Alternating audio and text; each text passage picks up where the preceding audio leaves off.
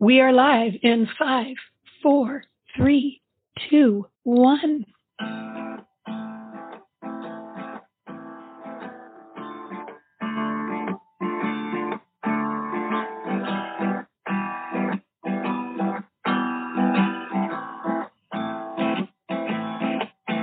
She's a daughter of her sister. She's a sister of her mother. They have one thing in common. 2 accidents with no purpose. Hello, and welcome back to your favorite podcast, 2 Accidents, No Purpose. We have a very, very special episode for you today. We're putting together Storytelling Part 2. So kick back, relax, go get yourself a beverage, and warm up to the fire while we all spin some yarns for you guys today. Yeah, we have got some treats in store for you. You can tell my voice is a little raspy. I blame Vegas. You never know what's going to come out of a weekend in Vegas. And apparently I left my voice there and have yet to find it. So, Abby, why don't you tell me what you're reading these days? Yes, I'm currently reading Kitchen Confidential by Anthony Bourdain. It's his book that kind of launched him into stardom. It's so good. It's very conversationally written, easy read. Not very far into it yet, but it's been super good so far. How about you, Aunt Julie? What are you reading? I'm reading a book called The House in the Cerulean Sea by T.J. Klune. I'm about halfway through it, and it is a little bit of a story about an island of misfit toys, basically, kind of as harking back to that old Christmas show, but it's about children who have some magical abilities, who are in an orphanage and a bit of some outcasts. And I think it has some parallels to different people in our world, like, you know, how some people are a certain way and they're outcasts from certain societies, and it's so good. So good. Interesting. The House in the Cerulean Sea by T.J. Klune. Good to know. And Julie, we have a new sponsor of the month. Ooh, all right. Who is it? October sponsor of the month is none other than Riley Quinn. So huge thank you to you, Riley. Thank you for supporting the podcast and for contributing. Riley told me that she wanted her message to be short and sweet for this month, just talking about how we can find the middle path as the way to wisdom. And she wrote me a quote saying, "Out beyond ideas of wrongdoing and right doing, there is a field. I'll meet you there." Oh, I love that. Yes. RQ, thank you very much. That is poignant and wise. Yes. Thank you, Riley Quinn. In our other segment, Aunt Julie, we have a question for Ask an Accident. Should we get into it? Oh, yeah, let's do it. All right. So, I have no idea who submitted this one, but the question is, how old were you when you realized Lainey was your favorite daughter/cousin? I cannot imagine who would have submitted that question. Yeah, I truly don't know. I think I'll let you go first on that one. Ooh, okay. I feel like, it's hard to pinpoint an age, but I think it was cemented probably when I was 24, so last year when she stepped into role as our intern. I was like, you know what? That's it. Favorite cousin right there. It's hard to deny that for our hardworking intern. That's exactly right. And remember her interview process, how arduous it was? Yeah, and she really stuck through it. She did. And she has performed. As a matter of fact, we probably owe her another Starbucks gift card. We probably do. At the very least, a shout out on here. So shout out to you, Lainey. There you go. Shout out to you, Lainey. And how about you? How old were you when you realized she was your favorite daughter? Let's see. I probably realized she was my favorite daughter right now because she's our intern and we want to keep her happy. So 53 and a half is how old I was when I realized that. Came to the realization right there. Yeah. It's good to come to those realizations. Yes. And Julie, we actually do have another installation, if I may, of Straighten the Record. Set the record straight. Yes, thank you. Set the record straight. This was brought to my attention by none other than Alex Fichter. He had some concerns and questions about a statement you made in reference to your oldest daughter, Sophie, in which you said that she was in 16th grade. Well, okay, what's his beef? His beef is he was unsure what that meant. Are we counting kindergarten? Where does that year start? Where does that fall now in college? He wanted some clarification, and I was wondering if you could set that record straight. Oh, yes, absolutely. Alex, this is for you. No, we don't count kindergarten because it's not compulsory. So, kindergarten gets kicked to the curb. And 16th grade, I mean, it's pretty self-explanatory, right?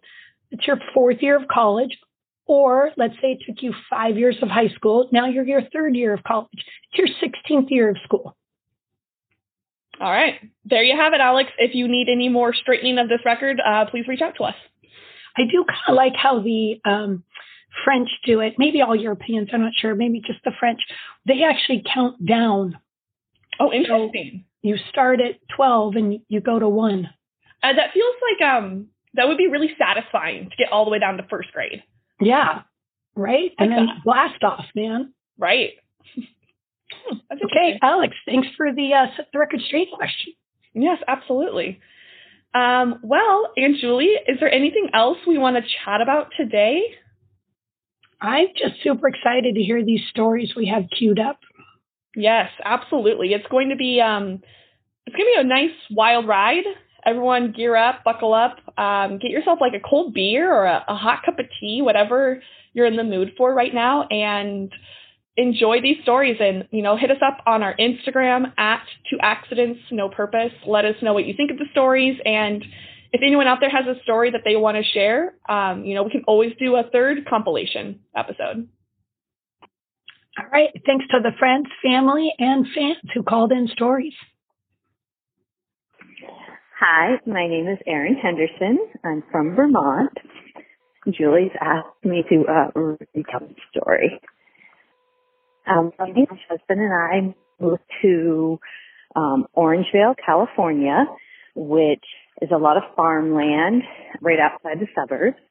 And we lived on a 10-acre ranch and had 2 golden retrievers, Zach and Zoe. And about the time this happened, Zach was about 5. Zoe was about 1. Zach's a good dog, but he did not listen well at all. And so we lived down the road from high school that had open fields, and there were farms that butted up to them. And so we would walk the dogs around the field. So one day I'd walk them off leash. And one day I had Zach and Zoe out, and I was walking them fields, and I would let them run off leash. And this one afternoon, I had them out there for a walk. Some chickens from one of the barns had jumped over the fence, and Zach, being the excellent listener that he was, just bolted right for him. He's a bird dog. They're golden retrievers. And he bolted for the chicken, didn't even get within range of the chicken, and the chicken flops over. And he picked the chicken up, brought it back, trotted back over to me with this chicken in his mouth, and dropped it in front of my feet. And the chicken was dead. I can't touch the chicken too much, but I'm looking around for puncture, like Zach had got bit it with its teeth. No puncture wounds at all. Zach just gave the chicken a heart attack and then picked it up and retrieved it and brought it back to me. I didn't really want to hurt that dead chicken. So I went and back to my house, got a pen and paper, and wrote a little note. Dear Mr. Farmer, my dog gave your chicken a heart attack. Sorry, your neighbor. And I put the note underneath the chicken and left. I never told him who I was. But I told him it was an accident, and sorry about his dead chicken. That's the story of the chicken Zach and Zoe.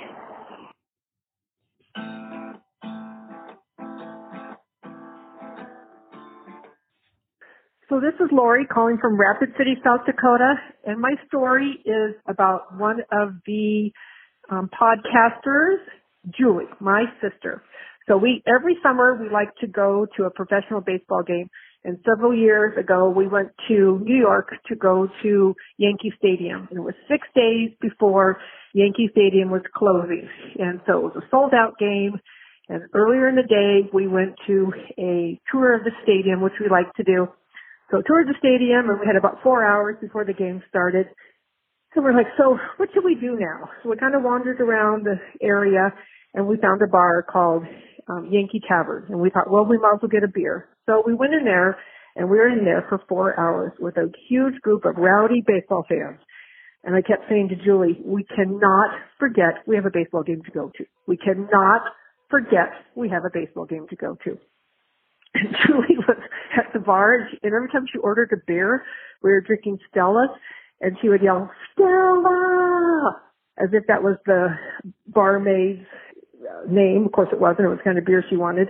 So anyway, we remembered we had a baseball game to get to, so we wandered over to the stadium in time for the game, and we're way up in the nosebleed section, and we sit down, and she was sitting next to this young girl from Japan that had traveled to the States to go to this baseball game. And this girl had a big bowl of popcorn in her lap, and Julie reaches over and starts eating her popcorn. And the girl looks at her, and Julie goes, this is how we do it in America. And for the rest of the game, the girl shared her popcorn.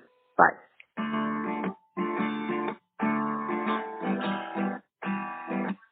Hello, everybody. This is Hannah. I am the middle sister to Abby. This story does not paint me in the best light, but it is by request. So last Christmas, I had just started, I was a few months into my new job, and we were doing Secret Santa.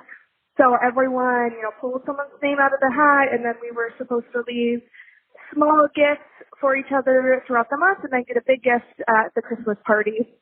And I had my coworker, Jess. So I gave, a candle and a few other little things, and then one day I had gotten a box of toffee from a family member that had 2 gift-wrapped bags of toffee in it. And in my mind, I said, well, I don't need 2 bags of toffee. I will keep one and give one to Jess as one of her personal gifts. So I do that. I leave it on her desk when she's gone. She comes back and she's, oh, yes, my Secret Santa gave me toffee. I said, oh, that's so nice. And she opens the bag to take a piece, and she turns it over and says, oh, this is yours. I said, what? And there was a gift tag on the back that I did not know about that said to Hannah. And I turned bright red and made up some ridiculous story about how, oh, that is mine, but I left it on the break room table, so someone must have seen it and thought it was yours, which made no sense. And so then the next day we're driving to get coffee, and I blurted out. I said, Jeff, I have to tell you something. And I think she thought I had some crazy work thing happen. So then I had to tell her that I was her Secret Santa and that I had got caught regifting toffee to her. And we still laugh about it to this day. So that is my story. Thank you for listening. Goodbye. Hello to Accident Podcast listeners. This is Cece. I have a story from a few years ago. Abby and I had been traveling to New Orleans for a friend's wedding. It was fall time, I believe November, and we're headed back from New Orleans to Omaha, land about 10 o'clock at night on a Sunday, and we get on the shuttle bus to go back to the parking lot. And as we're on the shuttle bus getting near the lot, the driver says, get out your ticket to see where you parked in the lot. So Abby and I are looking for a ticket, can't find it.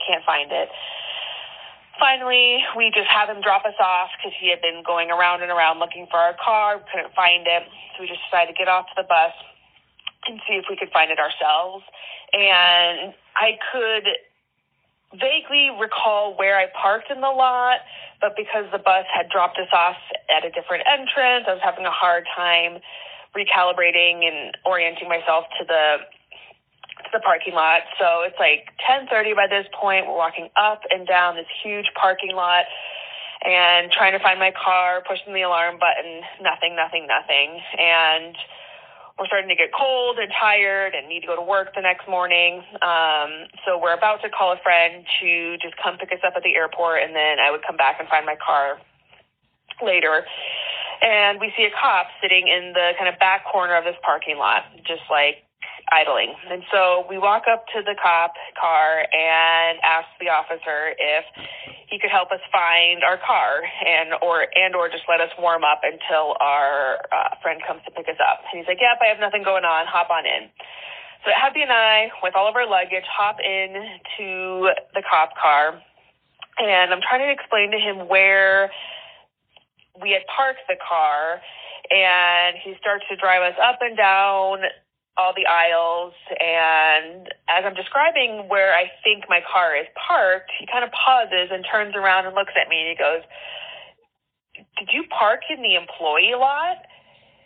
And Abby and I were like, I don't think so. And so after he had gone through this whole lot, we couldn't find my car, he goes out and goes to the next parking lot over, which is the employee lot, and sure as shit, there's my car right where I thought I left it. And somehow, at the beginning of the weekend, I had parked in the employee lot because our flight was like at 5 a.m. So we were there super early. And I pull into the first lot, which I thought was the one I needed to be in for long-term parking. And the little bar that lets you in was broken. And so I was able to just come right in without any pass or anything. And I parked my car. And then after Abby and I realized we parked in the employee lot, we think back to the shuttle when we were parking initially, and we're on the shuttle with all of the Southwest airline employees, and they're probably like, why are these two girls on our shuttle bus? And neither of us thought anything of it at the time, and because it was employee parking, I didn't have to pay for it, and we just got out of there and had a weekend of free parking. And that's my story. Love you guys. All right. Huge thank you again to everyone who submitted their stories. We super appreciate that you took your time to spin a yarn for us on our episode today. Everyone else out there, hope you're having a great Monday. Stay safe, and we'll see you guys in a few weeks. Thanks, everybody. Bye-bye.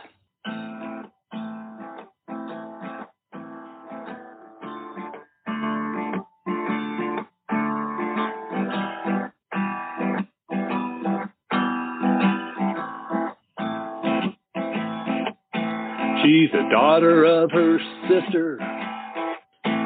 She's a sister of her mother. They have one thing in common: 2 accidents with no purpose.